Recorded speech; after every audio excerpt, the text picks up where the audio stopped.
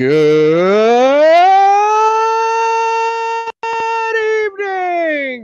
SportsZonians.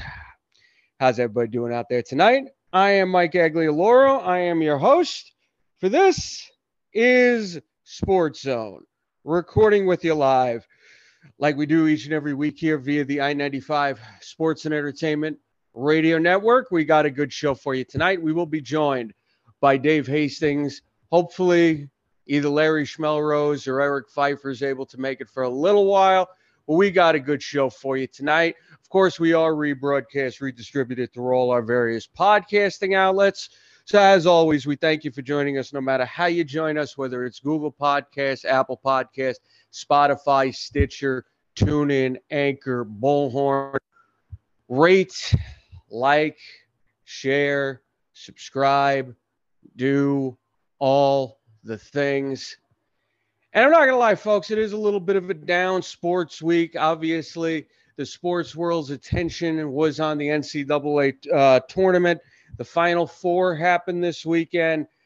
Big kerfuffle from the women's side of the tournament with a little bit of controversy in the finals between LSU and Iowa. Caitlin Clark had been the big story for Iowa. She gets called for a technical foul, whereas the head coach of LSU had been basically coming on the court for a lot of the game. There was even a video clip going around of her being pushed back by the referee and taking a swing at the referee, and she didn't get called for a technical foul. LSU still wins the game by 15 points, but of course the controversy comes from, and I'm forgetting her name now. I believe it's Angel Morris, taunting Caitlin Clark, who doing the John Cena taunt for, I'd say, the better part of the women's tournament there. And, the LSU girl, Angel Reese, she took flack for maybe taking the taunting a little too far. I didn't necessarily agree with that one. And classy move by Caitlin Clark, who was defending Angel Reese earlier today in an interview. So that was kind of the big story there. And then on Monday night, UConn did wind up beating San Diego State in the men's tournament finals.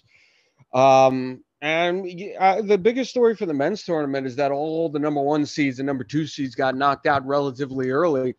And you had a Final Four where the highest ranked seed from any tier of the tournament was the four-seeded UConn, I believe. So we got all that. We'll probably get into that with Dave when he comes on here in a little bit.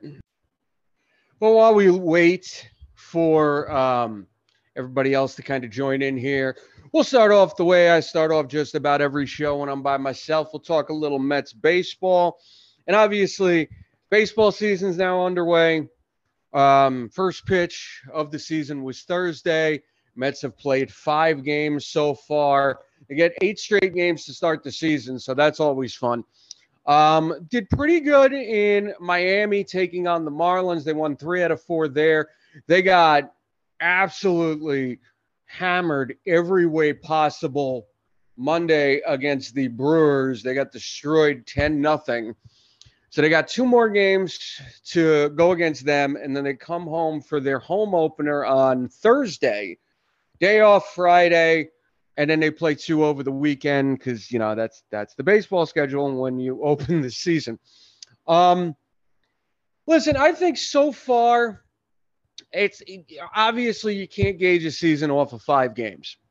We go through this every year, either really hot starts, really down starts, whatever the hell. 5 games is not an indicator of a season. I will say some positives is the bullpen's held pretty steady so far. I would say there's been a couple blips every here and there, but for the most part, that hasn't been the issue. The starting pitching itself is in, I don't want to say it's in disarray thus far, but obviously before the season opened on Thursday, we found out that Justin Verlander is on the injured list, with pain in his. I don't really know how to describe it. It's like the armpit area, something like that. Supposedly, he's still soft pitching, so he's not exactly ramping it up, but he's not exactly restraining himself. No ligament damage. The hope is he's back in a week or two. So we have that. So David Peterson, who was put into action when Quintana went down, and now Tyler McGill started Friday and Saturday for the Mets, and they did not do terrible. I will say, I think Peterson is who he is. All the pitchers are kind of prone to the big innings, if I'm being honest here. But Peterson acquitted himself pretty well. He gave up like 8 hits or something. A couple walks in there. Only 1 run, though. So he mitigated the damage. McGill mitigated the damage himself. So hopefully they're able to continue as needed. You know what I mean? If Verlander comes back middle of April, and McGill has a couple more decent starts, we could be okay. I think you know what you're going to get with both those guys, though. It's not going to be great. It's not going to be terrible. Peterson's problem, like I said, is the big inning. And speaking of what could have been a big inning, was Kodai Senga's first start on American soil in a big league game with Sunday. Had a very shaky first inning. I believe he gave up 2 hits, 2 walks, bases loaded at one point. But then he gets his ghost fork working, and he only gave up 1 hit and 1 walk for the rest of the game, if I'm not mistaken. He pitched 5 1/3. And like I said, once he got settled in after getting the bases loaded in the first inning, he was fine, thankfully. Took till the 5th batter to get his first out of the game, though. But this is what happens when you bring a pitcher from Japan over. There's going to be struggles. So I think the fact that he was able to, recover the way he did and then soldier through 5 1/3 innings, I thought that was a good sign. The lineup is the lineup. When Diaz went down, my brother, Chris, said that he felt one of the keys to the Mets being successful this season was being able to score 4 or 5 runs a game. And at one point, and I didn't do this last season, but there was like a statistic in the season that the Mets were bad. When they were able to score like 4 runs a game, they had like an over 700 winning percentage or whatever the hell it was. So if they're able to do that, they should be fine. But the problem is you look at the 3 wins and then you look at the 2 losses. And in those 2 losses that the Mets have had, they've scored a total of 2 runs. And in each of the 3 Met wins, they've scored more than 4 runs every time. So the consistency with the lineup is going to be a problem this season. And I will say this. Darren Ruff was the one that all the Met fans wanted off the team. And we got our wish. Darren Ruff is off the team. The problem is, in my opinion, that puts Daniel Vogelbach on the chopping block.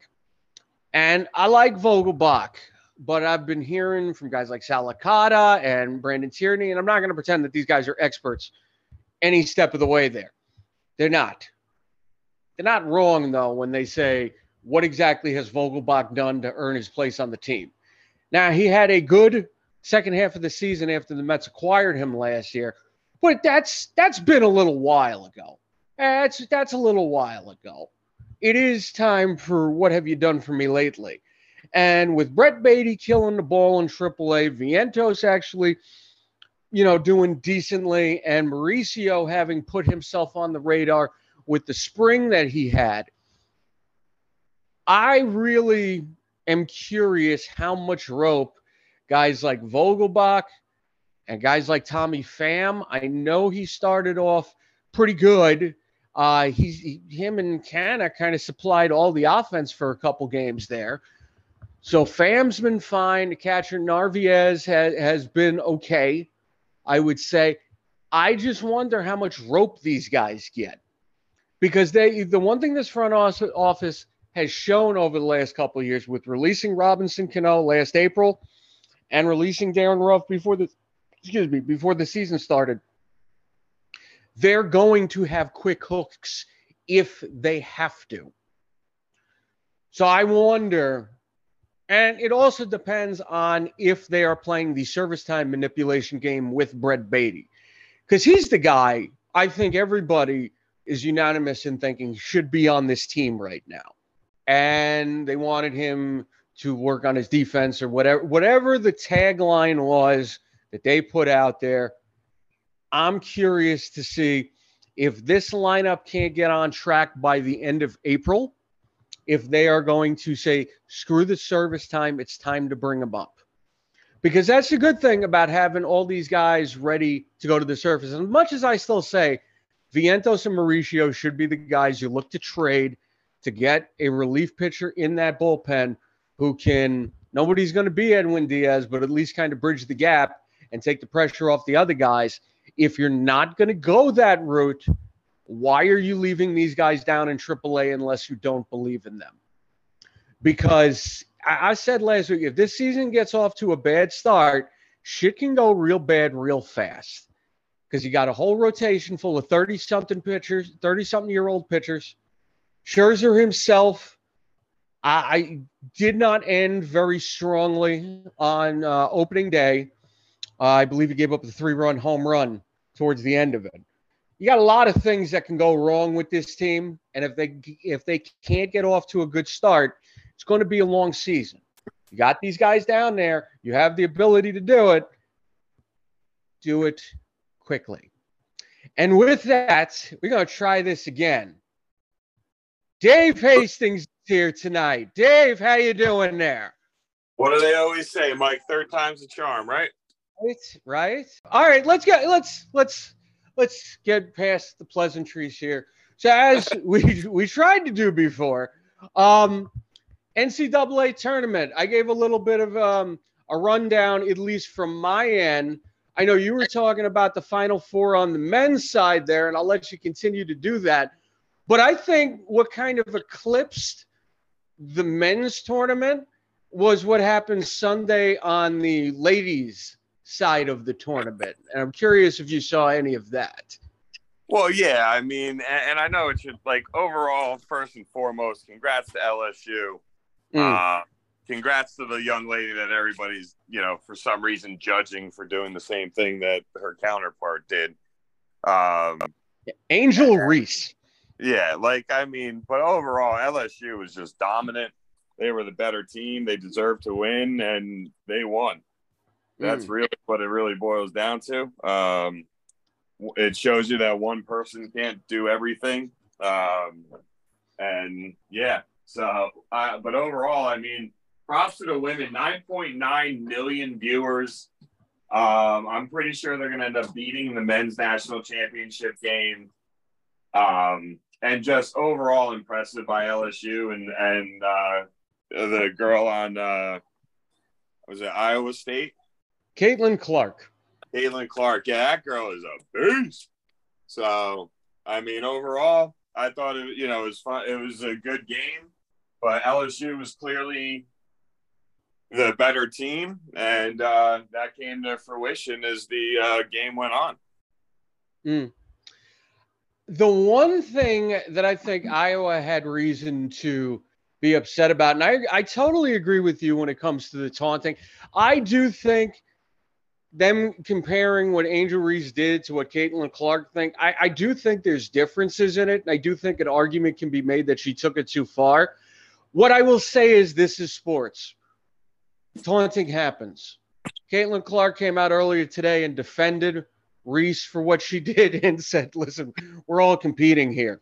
It is what it is. I taunt, she taunts. She congratulated her. Classic. I do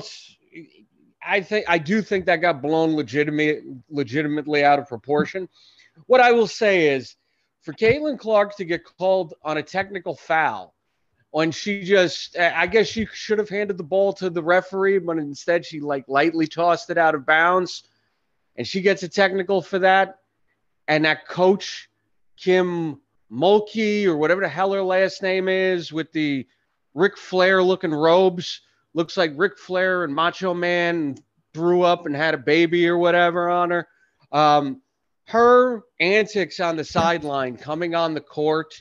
The one clip that went around, the referee's trying to push her back and she like takes a swing at him and no technical on her.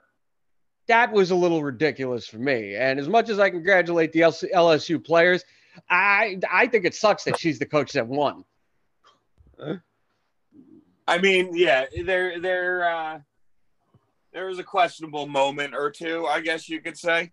But overall, I mean, even with like some of those misses, like that was LSU's game basically halfway through the first second quarter. And it was theirs to lose, and they definitely did not lose that game. They held on to the lead. They contained Clark.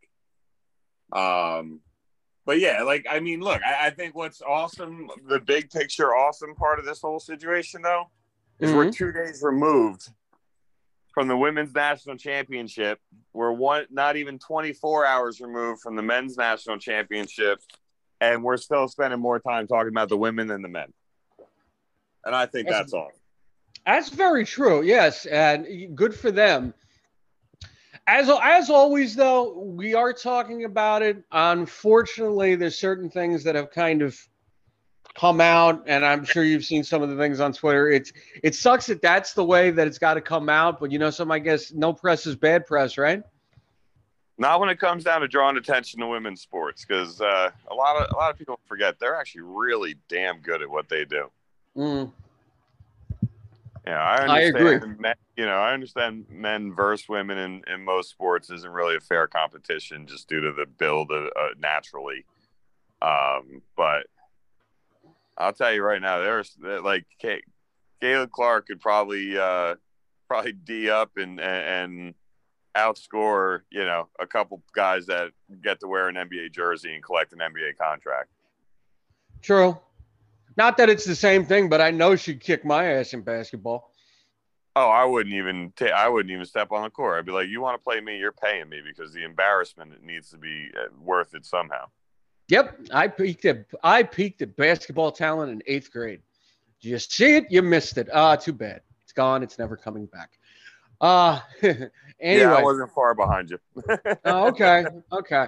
You've always looked more athletic than me, so I thought you had a little bit longer there. But well, I might have if I didn't stop playing, but I stopped playing after freshman year, and then I played pickup ball in my late teens and through my mid 20s. But at this point, if you asked me to run a 5-on-5 full court game, I'd last about 30 seconds in until I'd ask to be subbed out because I couldn't breathe or my knee blew out. So,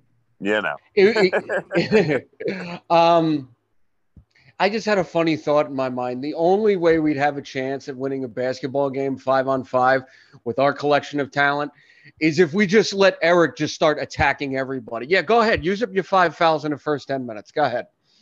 Now we got a shot. Get Eric the ball down in the low post. He'll put some people up. There you go. There you go. Anyway, all right. So now we'll switch to the men's side. I know you were talking about San Diego State's victory Saturday, I think. Yeah, that game buzzard beater at the end. That was a good defensive stop, led to a buzzard beater. Big win. I mean, I hate to say it, but everybody knew after they won they weren't going to beat Connecticut. But still, hell of a run for them. I mean, I think they were a 5 seed. So something like that. I think UConn was the highest seed remaining by the time we got to the Final Four at the 4 seed because everybody else was gone. That part was crazy to me. But go ahead, Dave. Yeah, no, I mean, and that was the thing. I watched the beginning of the game, and there was a stretch of like 6 minutes where San Diego State didn't score, and UConn started to pull away, and I shut the game off. I mean, a 9 o'clock tip-off, that was one reason. But besides that, like you just could tell, once UConn got up by 10, San Diego State didn't have what they needed to be able to come back.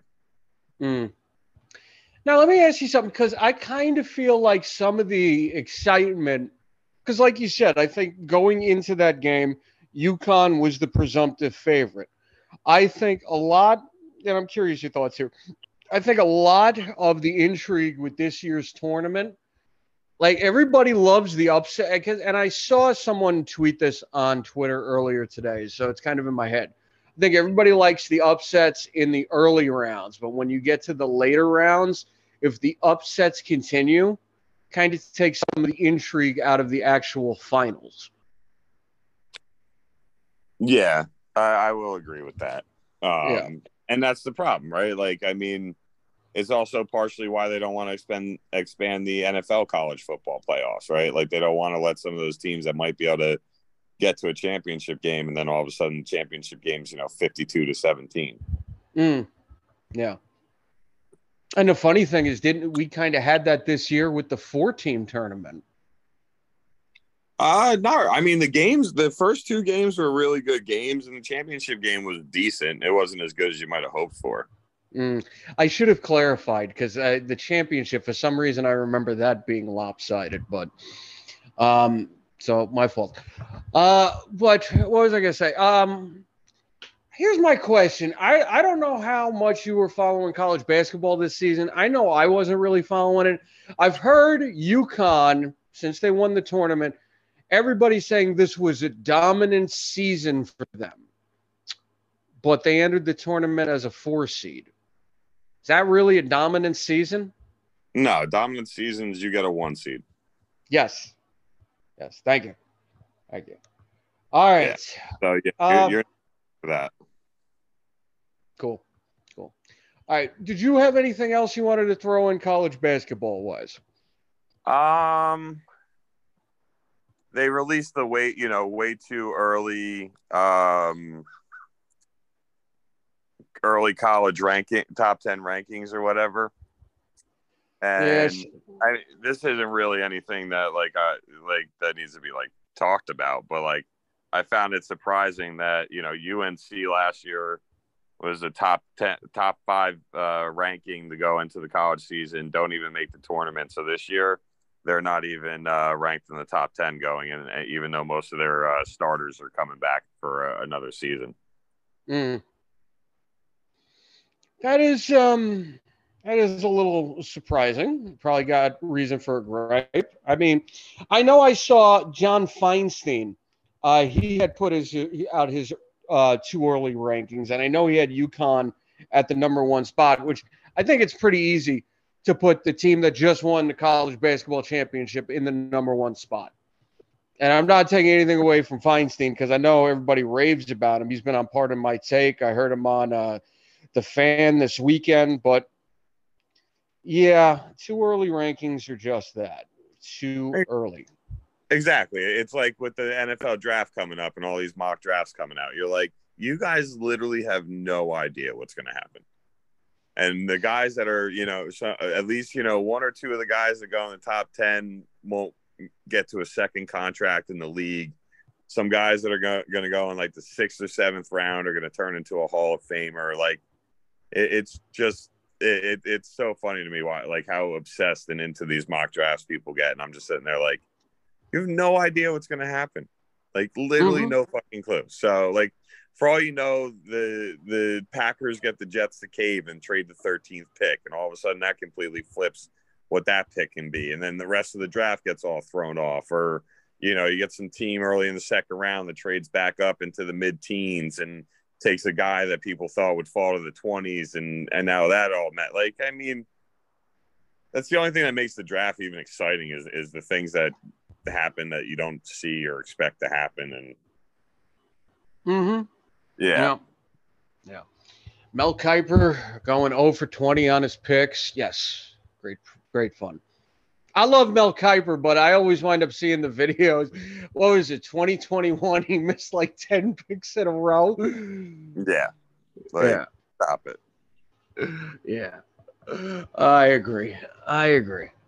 All right, let's move on here. We'll go to the NBA a little bit. And I wanted to bring this up here because they ratified a new collective bargaining agreement, which I think is going to take them through the rest of this decade.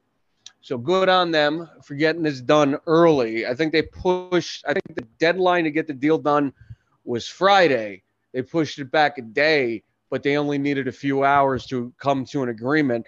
And I know already I saw something Draymond Green complaining about the deal. It's a bad deal. We don't have to go through the whole thing. There's a few things that stood out to me, though. One of the main ones here. So they've been talking about this for a few years now, and I thought this was a bad idea, or at the very least a dumb idea when it first came up. There's going to be an in-season tournament, likely as part of next season's schedule. And some of the details, the first round of the tournament will be part of the regular season, with the top 8 teams advancing to a single elimination event in December. The Final Four is going to be played at a neutral site. Las Vegas has reportedly been receiving consideration for that. NBA teams are now expected to initially have 80 regular season games on the schedule, with the leftover games for the teams that don't make the single elimination portion of the in-season tournament. Those would be scheduled at a later date, while the 2 teams that make the final of the tournament would end up playing 83 games. Prize money for the in-season tournament would be $500,000 per player. And I want to hear from you. My biggest issue with this, what is the point? Is there a bye in the actual playoffs? Is there something that, holds some power for the actual playoffs, or is this just to break up the so-called monotony of the regular season? Thoughts? I think it's to break up the monotony of the regular season. I think that's the only thing that makes any sense. And even with that, I really don't feel like this makes sense. Yeah. I think it's their way. How do you say it? Like, I think it's their way to kind of try and keep people invested during, the 82 game stretch. But it's like, it has like no real bearing on like the playoffs, if I remember correctly. So it's like, what's the true meaning behind it? You know what I mean? Yeah. No, absolutely. And here's my thing, and I think a lot of people are going to be in a I believe it when I'll see it type atmosphere. I think you can agree with me when I say the issue isn't necessarily getting the fans to be invested throughout the regular season.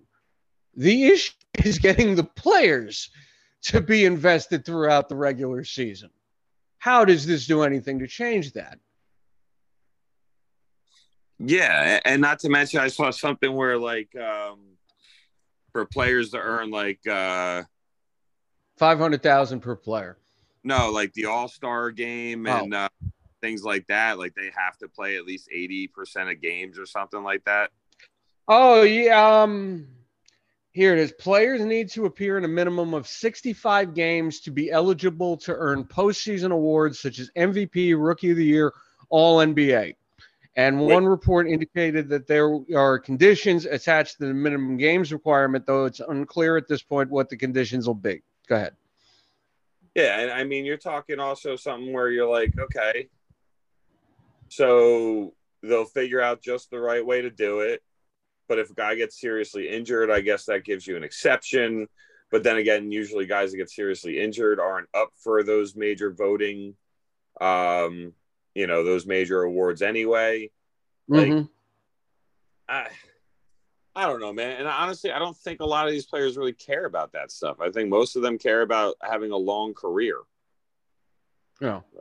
I think that they want multiple contracts. They want to walk away saying they made a couple $100 million while playing in the NBA. Like, I think they care more about that than they do individual awards and shit like that. So I don't know, man. I just like, it always makes me think of the one thing I saw where in Michael Jordan's final season at 30 something, whatever, played all 82 games, didn't miss a single game. Like, and it's just like one of those things where it's like, it's just such a different mentality in today's league. And look, I get it. They have more science and more facts behind things. Like, So it gives them that flexibility. I don't know, but yeah, the mid-season tournament, like, I think it sounds stupid. Okay, that is like my opinion right now. I think it sounds stupid, but Yes. who knows? Maybe this season they do it and it's actually really entertaining. Like, who the hell? So I mean, I'm just like, that's my opinion right now. But I'm going to make sure that it's clear that I am going to reserve the right to change that thought process if it is entertaining. Sure. I get you on that. I will say this. I don't know, and I don't remember where you originally stood on the idea of the play-in tournament when it got introduced a couple years ago. I know I've always kind of felt like it was a dumb idea, and I really don't. I don't really feel like too much has really changed my mind off of that. Yeah, we've had some interesting matchups. I know the one year that the Warriors and the Lakers were both in the play-in tournament, and I think that was just intriguing because you don't expect to see those teams miss the playoffs, let alone need a play-in tournament to make the 8 teams from the conference. So like that part, I get that, but at the end of the day, I don't really feel like that's done much to win me over. So take that for what it's worth. Well, yeah, and all things considered, it's going to boil down to how does it actually execute? How does it actually unfold? Yes. I do think it needs the big stars of the league, though. I will say that. I think if you run into a scenario like with LeBron and Anthony Davis missing all the games again next season and say their team was in the tournament and they're not there, I think that's becoming that I forget becoming. That's been a problem in that a fan wants to watch a game that's with the teams that got the superstars and the superstars aren't necessarily playing. Well, now I get LeBron's old and everything. Anthony Davis is Anthony Davis. Kawhi Leonard and Paul George having their injuries, and I think George is now out for at least he did another ACL or something, right? They're still not sure. Okay. They're still assessing to see what they can do. Yeah. But like Durant's another injury, the whole thing with Kyrie and Luka in Dallas, and now I've seen articles that Dallas is thinking of shutting them down for the season. Like I get it at this point of the season if there's nothing to play for, but if you have that mindset in this play-in tournament or in-season tournament rather, you're not getting it off on the right foot. Agreed. Yeah, and that's going to be the thing, right? Does this in-season tournament have some of your stars and big names playing in it? How do players react to it? Because with their platforms, they can have a huge impact on how things are. So it's one of the things where there's a lot of factors that are going to impact this. And look, the one thing I will simply say is that at least they're trying, right? Like that's the one thing you want to ask for, right? Or are they at least trying to move make the league more entertaining? Are they, like, what are they, if they're doing those things, then like, at least you can ask for that. Right. So I'll say that much. Yep. And I know people have been down on Adam Silver for the last year.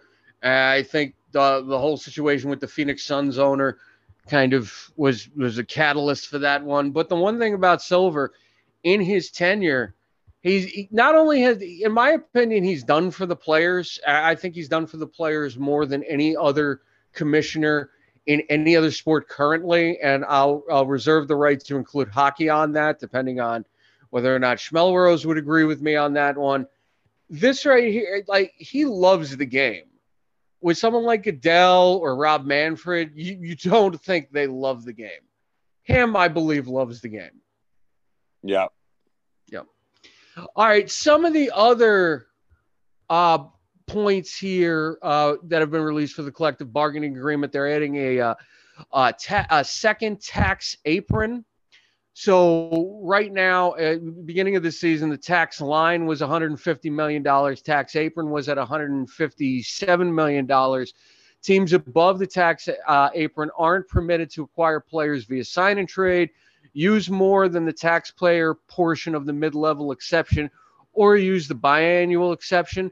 In the new CBA, with the second tax apron, it's going to be $17.5 million above the tax line. And teams above the second apron face a new set of restrictions, including no access to the taxpayer mid-level exception. They're not able to trade away first-round picks 7 years down the road. They won't be able to sign free agents on the buyout market. They won't be permitted to send cash out in trades, and they won't be able to take back more salary in a trade than they send out.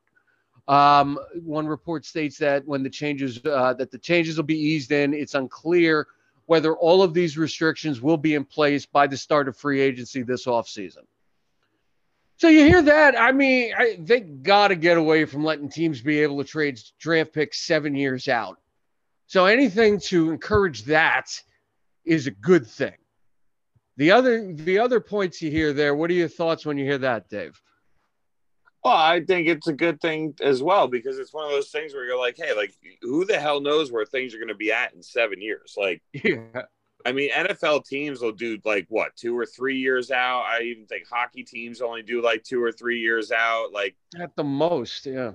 Yeah, like you've got to have like a limit where it's like, hey, like we don't know how, like how the team that trades that draft pick might not even exist anymore in 7 years, right? Like they could be in a different state. They could be completely deleted and replaced by an expansion franchise. Like you have no idea. Like 7 years is freaking ridiculous.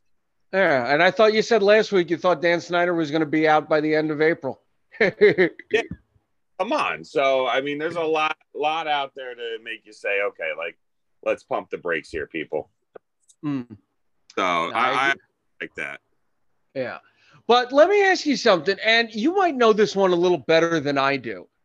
What team, there's only 2 teams I can think of that are like ridiculously over the NBA salary cap.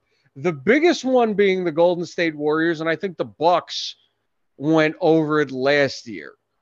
Are there really so many teams ridiculously over the salary cap thresholds that stuff like this is necessary? Or is this just a message that teams like the Warriors, it's time for you to break up?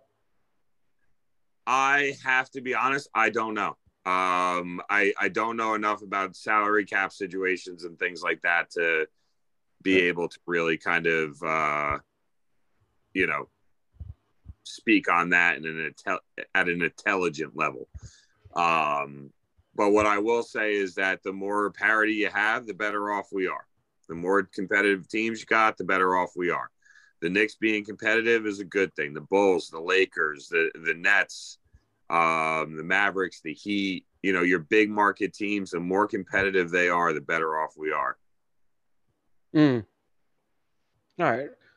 Just to kind of answer that question here. Oh, that's not going to do it. All right. I wanted team salaries. I'm getting player salaries, and I'm feeling very upset. Anyway, other things, and those are really the main highlights that I saw of the collective bargaining agreement. There's going to be cap smoothing. So rather than a giant spike in the salary cap, like in 2016, the year Durant signed, they're going to do it no more than 10% per league year, because that 2016, that was a 32% spike. They don't want to do that again. Value of the mid-level exception is going to receive a 7.5% bump. Luxury tax brackets previously at $5 million intervals above the tax line now increase at the same rate of the salary cap. Oh, that's not bad. Teams will be permitted to carry 3 players on 2-way contracts instead of 2. Player signing a veteran contract extension is now allowed to receive over 140% of his previous salary in the first year instead of 120%. The big one of this that I saw, where is this? And I guess this is going to come into play because the Cavaliers traded for Donovan Mitchell. They already have one guy with a max contract, and they got another one possibly on the way. Teams no longer face restrictions on how many players on designated rookie or designated veteran contracts they can carry. We talked a little bit about the awards and the restrictions on that. Players who participate in the draft combine are required to undergo physical exams. Results be okay. That doesn't really mean anything. Players no longer will be tested for marijuana use. Players will be allowed to invest in NBA and WNBA franchises via a private equity firm selected by the NBPA. Individual players won't be permitted to directly invest in NBA franchises, but the association can do it on behalf of all players. Yeah. Players are allowed to promote or invest in companies involved with sports betting and cannabis. However, any involvement with sports betting companies will require complete separation from the gambling component. And team and league revenue licensing will be added to the NBA's basketball-related income for the first time. Anything here stand out to you, or anything that I didn't bring up stand up? Honestly, to me, I'm just happy they're not going to test him for pot anymore. I thought that was one of the things. Like, you've got to be kidding me. Like, So that one stood out to me, obviously, and I think overall it's one of those things that I think every league should be doing. I mean, a lot of the guys, like a lot of these guys use that instead of some of these opioids and other painkillers they give them. Okay. I definitely agree with you. I mean, I think it's well past time for that one to be relaxed a little bit. You've heard athletes in every sport talk about how they believe in the healing effects of marijuana. So let them do it. The gambling one is the one that I think both can be good, but I also think that the gambling idea, they're not going to be totally separated from the gambling side of the operation. I think that's only natural. Well, yeah, and that's a fine line that you're trying to ride. Yeah. Like, that's definitely one where completely separate almost sounds impossible. And I will say this, because I don't listen to this show very often, but Bussin' with the Boys, Barstool Sports Podcast, is Will Compton, Taylor Lewan. Will Compton tries out every year, but unfortunately he hasn't made the team in a couple years. Kind of like me and when it came to baseball when I was in high school. But anyway, Tyler Lewan, offensive lineman for the Titans. Pat Beverly now does podcasts with Barstool Sports. Now, it's not investing with a gambling company, which Barstool has now become a gambling company. But Will Compton feels like he had a deal with the Atlanta Falcons, but they wanted him to sever all ties with Barstool. Lewan thinks that's going to keep him out of the NFL this season. I don't see any scenario where a player has an opportunity to do something for his own brand. Like, we were talking about Pat Beverly a couple weeks ago there, Dave. And, very entertaining guy, got some good qualities, definitely seems like he can carry his podcast, and a few clips I've heard definitely support that. Compton and Lewan they're great on their podcast. I haven't listened to a lot of it, but some of the interviews I've seen with them, they're very good. It's only natural for a player to want to, increase his brand visibility and do business with a popular media company. And it's natural for a player to want to do that. It's natural for the league, whichever it is, to see this and be like, this might not be the best idea because it's a gambling company. Right or wrong, it's going to be an issue there, Yeah. And it's, like I said, it's just a fine line. Like, I mean, how much leeway are you going to give them? How much, and that's where you kind of, it's going to be a dangerous game they play, and they're going to put certain people in awkward spots and other people in bad spots, and then probably looked away for other people, and it could really cause some problems. So that's going to be a very interesting one to see how they handle it. Mm-hmm. Yeah. All right. Anything else about the CBA stand out to you? Any other thoughts? No, not at this time.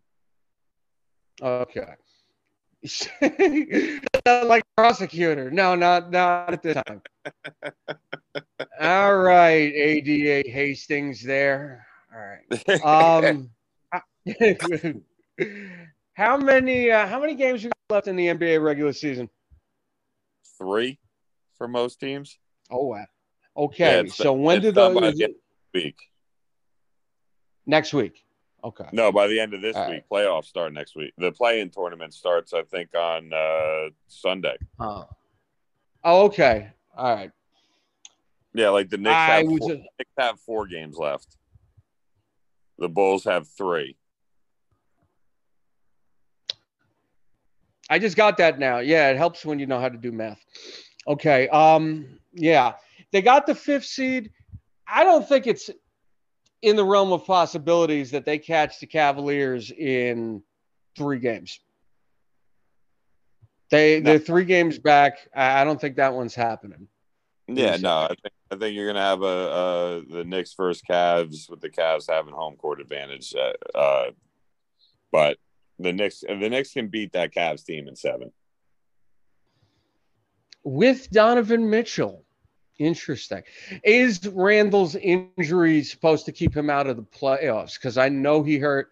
I can't remember what the injury was, but I think prognosis. They were predicting 2 weeks he was going to miss, something like that. And I think the injury happened last week.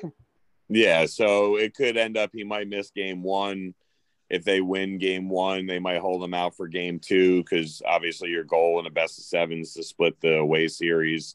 So if they can win game 1, they might hold him out for game 2 and let him come back for game 3. If they lose game 1, they might bring him back for game 2. It also depends on the scheduling of the playoffs, because remember, they stretch the playoffs off from middle of April to the end of June. So like you're gonna have 2-3 days in between games when they're traveling. You'll probably have at least 1 in between games when they're not. So it actually works in their favor that if they split that series, the first 2 in Cleveland, then they're in a really good spot to be able to give him a little extra time and have him come back in game 3. Yeah, no, I agree with you there. That's one of the maddening things about the NBA playoffs. Like, I know it's been a 2-month stretch basically since we were kids. Like, I know that one. I remember being a young kid watching 92. Oh God, no, we got to go through this. 92, 93, New York Knicks entering the playoffs against those other guys. Doubles. Yeah, thanks. I set you up there. You're welcome. And yes, it goes from April to June. We know this, but I think what's become a bigger problem out of this, there's a lot of injuries in any playoffs, truthfully. As a Met fan, I know this all too well. But it just seems like the injuries in basketball obviously is more physical game. It'll be an injury you'll recognize from, you and me, diehard sports fans. We do fantasy sports. We hear the different injuries. And on our heads, we've heard these injuries so long that we know the approximate return time, or at least have an idea of it. In the playoffs, they always try to compress that down, and it never works out. Look at the Warriors in 2019. I hate that part of the playoffs. Oh, hell, look at the Spurs when Kawhi went down. They might right have on won that year. Yeah, I didn't even think of that one. That was a good one. Yeah, they would have won too. What? He stepped on the dude's foot, right? Zaza. Yeah. He went up for the jump shot when he came down on dude's foot. Debated whether it was dirty or not. Blah blah blah. But Zaza Pachulia. I remember that. Had him on my fantasy teams a couple times. I actually won championships despite that. Anyway, your Bulls. So you'd be taking on the Heat in the first round if you guys make the play-in tournament? It all depends on how where they end up seated in the playoff tournament. Yeah, because you got the 10th seed right now, and I see the Heat have the 7th seed. So is it 7, 10, 8, 9? It's 7, 10, 8, 9, but Chicago actually plays Atlanta tonight. If they win, they would 10 to the 8 with 2 games left. But if they do win tonight, then they lock up at least one of the play-in spots. So and Atlanta doesn't have Trae Young playing tonight, so they should win. Ooh. Very nice for you guys. Yeah, and I would give them the season series against Atlanta as well. So as long as they have the same record or better, they'd finish above Atlanta. Toronto's a whole nother story. So, the play-in tournaments for both sides are really up in the air. The Lakers are actually only half a game out from being a 6th seed and not even being in the play-in tournament. So, you've got a lot of moving pieces for the play-in tournament. Your top 3 seeds in each conference are set. In the East, your 4 and 5 are set. In the West, you're pretty much set at your 4 and 5. The Warriors fought their way all the way up to the 6, but the Lakers could overtake. I'd say basically the 5 through the 11 are basically up in the air. But Dallas, I'm sorry to cut you off, Dave. I got a question that I've just been staring at for like 10 seconds here. Weren't the Timberwolves in like 4th place like a month ago? Around then. Yeah. They fell off. Did they fall off a cliff or did everybody else get hot? They just had a rough go. Yeah. All right. Sorry to cut you off, man. Go right ahead. My man, you are good. All right, cool. Okay, so just about everything except, like you said, the play-in tournament's up in the air. That is crazy to think about that after everything with Los Angeles. And, we said earlier, LeBron and Anthony Davis missing all the games and everything, the team not being very good when they were there. They fought their way all the way up to 7. I do feel like they were looking up at the play-in tournament about a month ago. So good on them for getting up there. That's because they were. Yeah. And the Pelicans are dropping like a brick without Zion, huh? Yeah. Oh, yeah. They just fell off. So, yeah, they just completely fell off. All right. Anything else you want to throw in on basketball here? Oh, I just looked at the time. Yeah, I'm running tight on it. Yep. All right. So I think with that, we'll let you get out of here, Dave.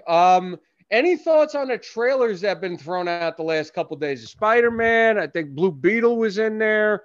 There was one more. Secret Invasion. What'd you think? Saw Blue Beetle. Thought that looked pretty cool. George Lopez, what a throwback for that. And then I didn't see the Spider-Man. Secret Invasion looks like it's going to be pretty fucking badass, so I'm excited for that one. And I'm also a big Samuel L. fan. Yeah. I've been looking forward to that one since they first announced it because I like that storyline. I wasn't reading comics at the time, but I read the summary for that. That sounds like something that I've wanted to see for a while. It would be cool if they brought in Daisy from Agents of S.H.I.E.L.D., but we all know that's probably not going to happen. So let's get over that. Anyway, all right, Dave, we'll let you get out of here for tonight, buddy. Thank you for being with us. Any last words? No, sorry that it's a little bit of a short appearance tonight, but always a pleasure. And until next week. Thanks, Dave. Thanks for being patient through the technical difficulties. Have a good. Mike, I'll catch you later. Yep. Have a good week, buddy. You too, man. Dave Hastings, everybody. All right. There is a possibility Larry Schmelrose will be joining us in a little while. We'll go for a little bit here, but if he's not on, we're probably going to call it a night ourselves here. To kind of wrap up what I was saying with the Mets before, It's all about their lineup. Obviously, the pitching is going to be an issue at various points throughout the season. The bullpen is what it is. Haven't been too bad early on. Carlos Carrasco got shelled yesterday.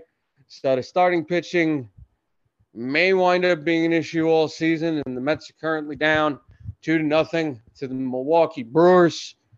And tonight was Max Scherzer on the mound. Yeah, Max Scherzer gave up 2 runs in the first inning. Scherzer gives up a 2-run double in the first inning there. So it looks like now we're in the second. And I think I saw the Mets were batting there. Another technical difficulty. The lineup's going to be the problem. And if it's going to continue to be the problem, you can't, unfortunately, keep Vogelbach in the lineup if he's not going to pull his weight. Everybody else, unfortunately, this is the way it is. They're more proven than Vogelbach, and they're definitely making a lot more money there. So they're the ones you keep. Unfortunately, he's the one you dump because you only got him for like $1 million anyway. So cut the bait if you gotta. I'm hoping over the next couple of weeks, him along with everybody else starts to get going. But if not, Beatty, Vientos, even Mauricio, they have to be up at some point this season and sooner rather than later. You cannot be waiting until June. I don't care what your salary cap guy or your luxury tax guy told you. Put them on a roster if need be. You have the ability between Vogelbach's spot and Tommy Pham and LaCastro, the kid who's the former Yankee. He's with them for a little while.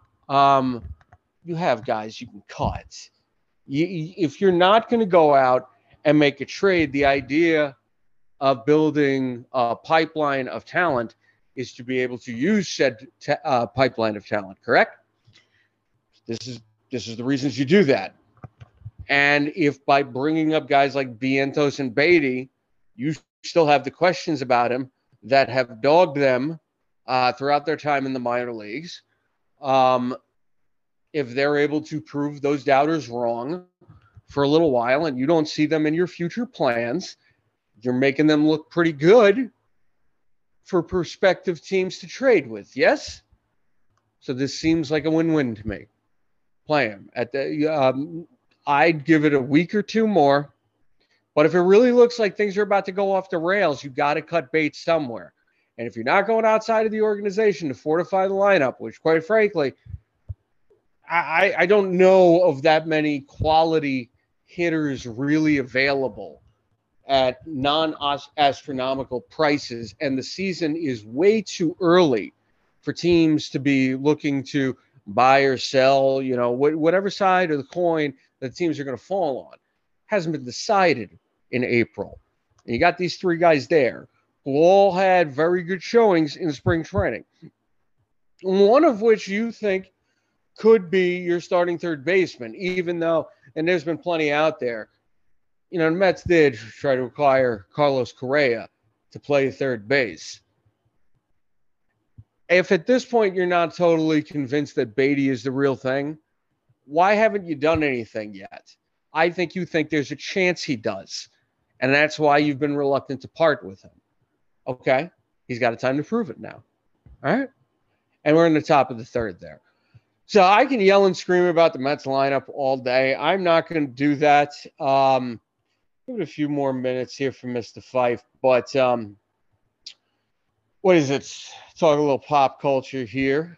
Like I had asked Dave, they did have some new trailers come out over the last couple days here. It was Secret Invasion. Like I said, fan of the storyline. Definitely looking forward to it being adapted. Hopefully they don't screw it up, man. It's all different writers than the ones me and Erica talked about when it came to Ant-Man and the Wasp: Quantumania. Those writers I don't like them. Them or him or the guy who whatchamacallit did Doctor Strange. So yeah, not those guys, thankfully. So that's good. And Samuel Jackson is the man. So to get to watch him play Nick Fury in an extended role Eric's always talked about how much he's felt the Hulk has been misused. I'm not necessarily going to say that Nick Fury's been misused in the Marvel Cinematic Universe. What I will say, though, I'd like to see him get more screen time. He's never done more than what a certain role called for him to do. But at the end of the day, wouldn't it be nice if that script calls for him to have more to do? That's all. And I feel the same way about the Hulk, truthfully, except I don't know what the hell they did with his storyline with the She-Hulk thing. But, yeah, up until that, I didn't really feel like Hulk had been misused. I just feel like you could have made the same argument for him. But anyway, so I'm looking forward to that. And then we got Blue Beetle. Blue Beetle with the kid from Cobra Kai, Jolo Madura. I'm sorry. If you hear this, I am sorry. But I like him in Cobra Kai, the guy who plays Miguel. There you go. And good actor. And, Dave brought it up. I like George Lopez. I thought that was pretty cool to see him in the movie. So I'm looking forward to seeing that. And the Spider-Man across the multiverse or something, or whatever the hell the tagline of the animated Spider-Man movie sequel is. I don't know. Sorry, folks. I really like the first one. It's my favorite Spider-Man movie. At least now that one's got a tie with No Way Home. But looking forward to see what they do with that second one. This movie is not going to be as good as the first one. I already know that, but I just hope it's in any way comparable to that one, because that would mean something to me, because that was a movie that you could tell the studio did not believe in, and that's why it didn't really get that much attention upon its release. But now, like with most things, that movie made some money, and they like money, so now we're going to see what they do now that they put the whole promotional machine behind it. And the problem, if they do that, is just hope they don't tamper with the script, folks. That's all I'll say on that one. Because y'all saw what the hell they did to X-Men 3. Still think he's crazy for defending that one. But, so yeah, that's really all I've gotten to see. We talked a little bit about All of Us a couple weeks back. So I don't really have too much more there in terms of the pop culture.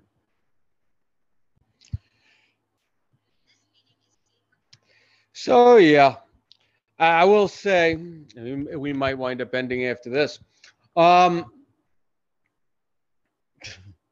Going into the bottom of the third, the Mets just got out to end the top of the third there. I'm just going to say this one last time. Yeah, this lineup needs to get its ass in gear and start moving. Because, like I said, Fam's been okay. Canna ain't been great, but he did okay on Saturday, I think. McNeil isn't really going yet. Lindor and Alonso are definitely not going yet. Marte and Nemo have been okay. They've been decent. Nobody on this team's been great yet. God damn it. I don't care about getting off to a slow start, but like I said, you really can't get too behind too early here. Yeah, between the Braves and the Phillies, man, Eric would always agree with this. I don't think there's any way he don't. The NL East is the division that baseball runs through here, in my opinion. And whether Mets got to prove they can get there, but between teams like the Braves and the Phillies being in the division before the rebuild started, Washington was in that discussion every year. I've said it before, I'll say it again. Every year, it seems like most years, all three teams are neck and neck for whatever reason, even it's anyone's division until about June or July. But every so often, one of those teams will wind up establishing itself, doing something to break out of the pack, and then they'll go on to this magical run. We've seen Washington have it in 2019. We've seen the Phillies have it. a couple times in the 2000s. We've seen the Braves do it. We saw them do it in 2021. It'd be really nice if one of those years it was a Met year, because it hasn't been one of those since 2006. And even in the year that it could have been last year, it definitely was not. So it'd be nice. And last year was not the, well, he's not for the Braves at the Mets. Last year was the magical run for the Phillies. Now that I think about that. So I've said it before and I'll say it again. 2015, that was our magical run. And of course, that didn't end in a championship, whereas it did for those three teams. And even the Marlins got a championship in 2004. And we're still the only ones in the National League East that has not won a World Series this century.